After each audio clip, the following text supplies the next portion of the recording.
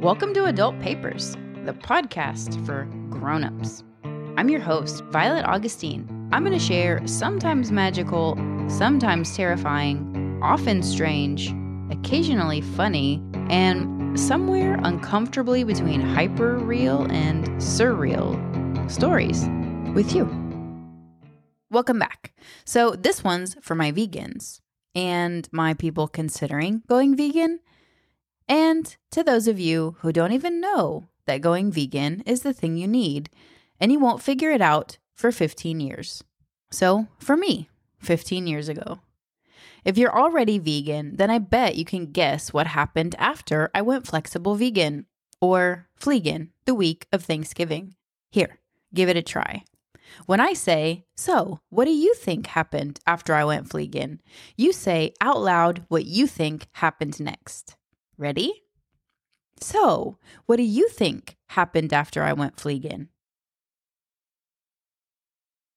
If you said I drank the Kool-Aid, started watching documentaries like Dominion and What the Health, and became a proselytizer while completely losing my sense of humor, first of all, I'm amazed that you were able to say all that during that brief pause, and second of all, no. But also yes, and also no.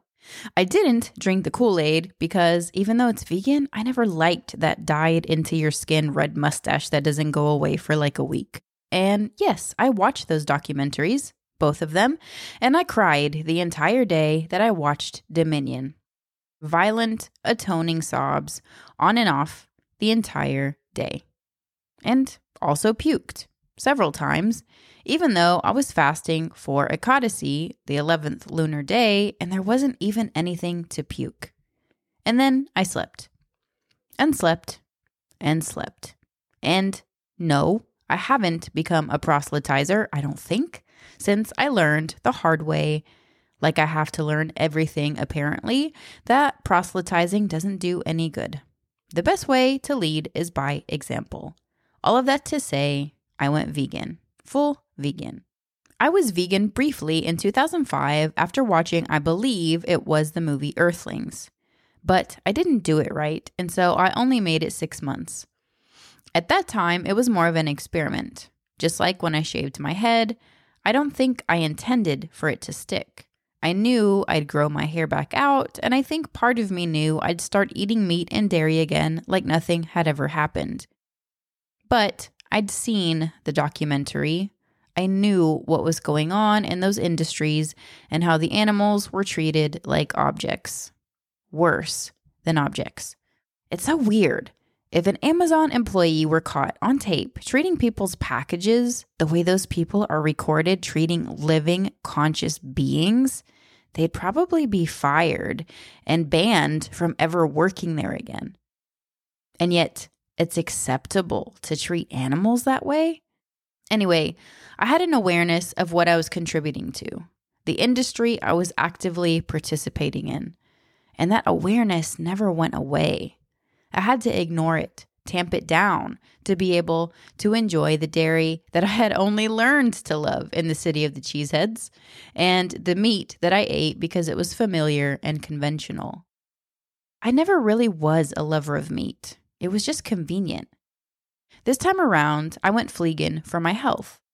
I'm pretty lactose intolerant, and so is my kid. So dairy was a guilty pleasure, a very guilty and sometimes painful pleasure. And I tried keto for a while at the beginning of lockdown because I liked how I could lose 10 pounds in like 2 days. And even though I'm a Capricorn, who can resist instant gratification? Am I right? Anyway, I did keto wrong too. I don't think eating bacon and eggs for every meal with half a stick of butter and an avocado thrown in there was really how that was supposed to go down. Anyway, after a little time, that shit caught up with me. And I found myself basically in a constant state of inflammation. My hands and wrists hurt. I was getting these red bumps on the joints of my fingers that one doctor called psoriatic arthritis. I was breaking out so bad I started using Proactiv again. The first thing I removed was dairy, for obvious reasons, and I found that did help some.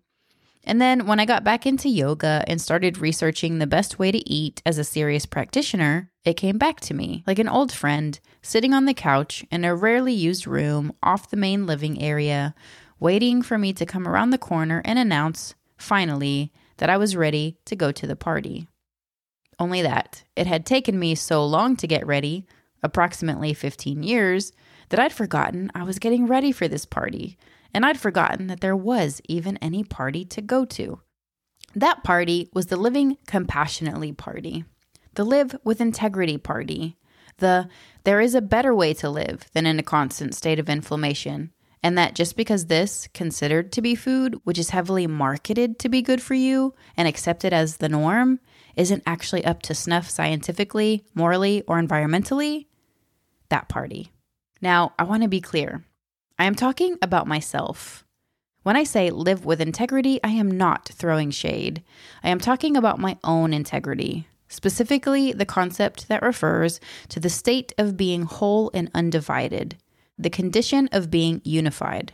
So for me, the cognitive dissonance that had me feeling sad and conflicted when I ate bacon, even though I had watched what happens to piglets and sows in an industrial livestock production facility.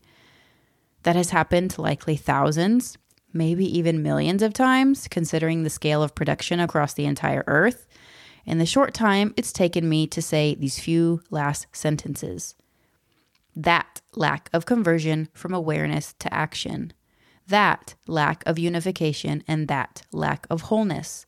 But while I'm only referring to myself, that lack of wholeness, that mismatch between my awareness and my action, that was some deep shit. That had some real consequences. Physical, emotional, psychic, the whole damn thing. Now, what's weird to me is how in some ways I'm exactly where I was back in 2005 when I first shaved my head and went vegan. Now, it didn't happen like that. I shaved my head, my hair grew back, I went vegan, they were unrelated.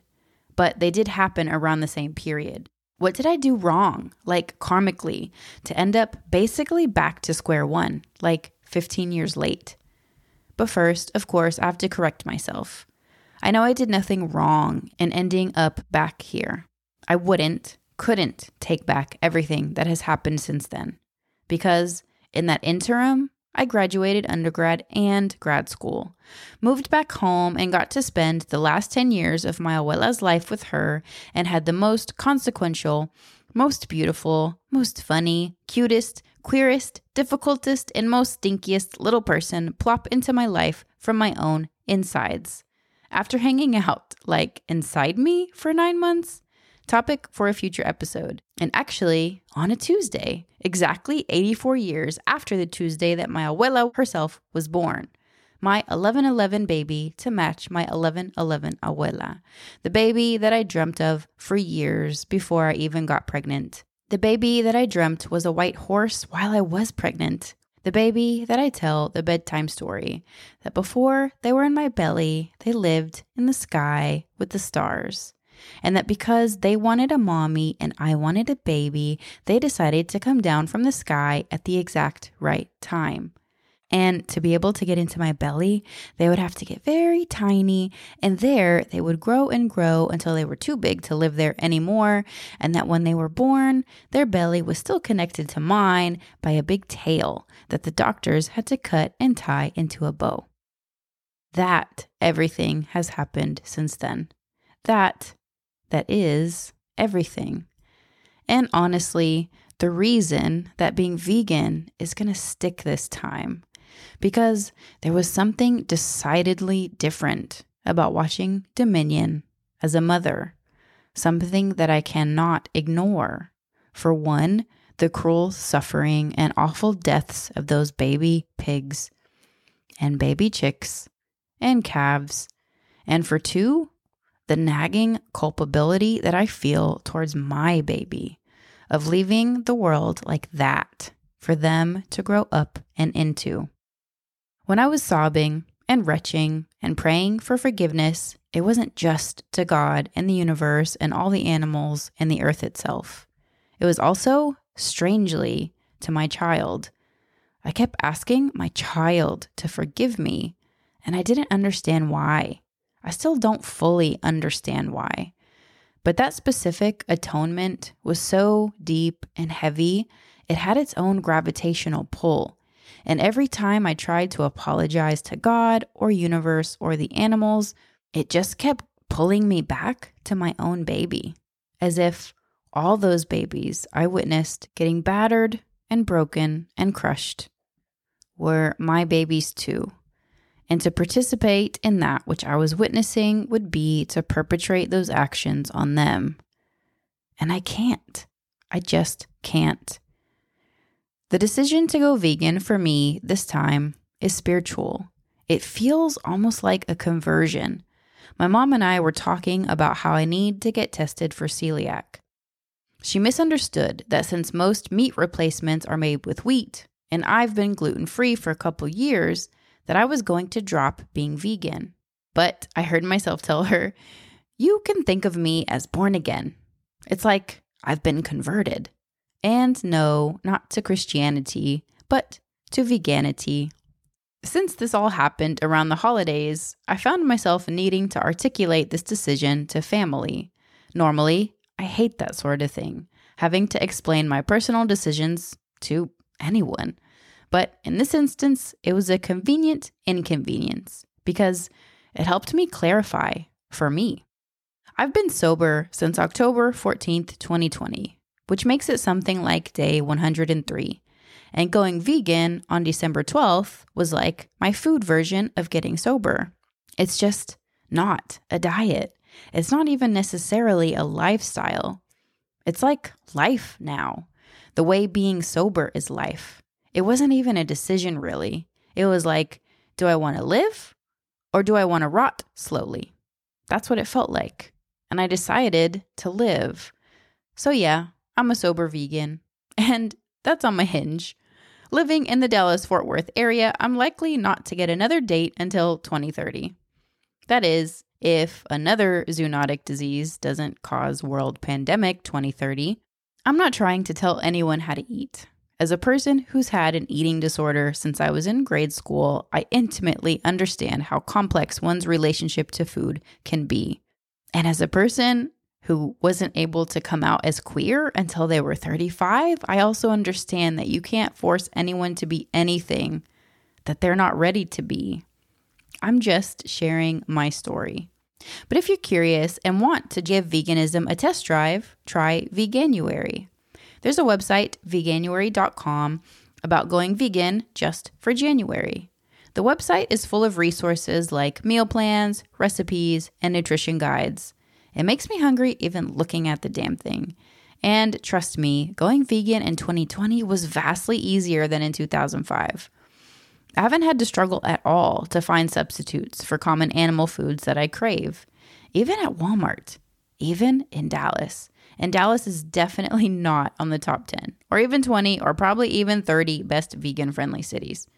If you want to be vegan, but feel that money is an obstacle, tweet me or sign up to that site, veganuary.com, because vegan is so accessible now. In reality, those aren't barriers anymore. And as a person who used to buy the 98-cent packages of bologna and hot dogs because my kid sometimes eats their weight in food, I've been able to financially make the transition fairly painlessly. It helps that it's just so much more accessible and that there are many more options than in 2005. And if you're really going to eat healthy, a lot of that food is whole food. And buying dried beans, rice, lentils, veggies versus processed food, not expensive. And where there's a will, there's a way. Ready for your homework? I just want you to reflect. Write it down if you like, but answer the following question. Where are you not living with integrity in your life? Like, where are you having cognitive dissonance about what you know versus your actions on the subject? How can you rectify that? What even small change can you make to better align how you act with what you know? Because believe it or not, that rift can be pretty damaging. Then get in touch. I'm curious to know what that might be for you. Adultpapers.com has my social media and contact info. Join me in 2 weeks for an episode about personal growth, parenting, sobriety, creativity, or relationships.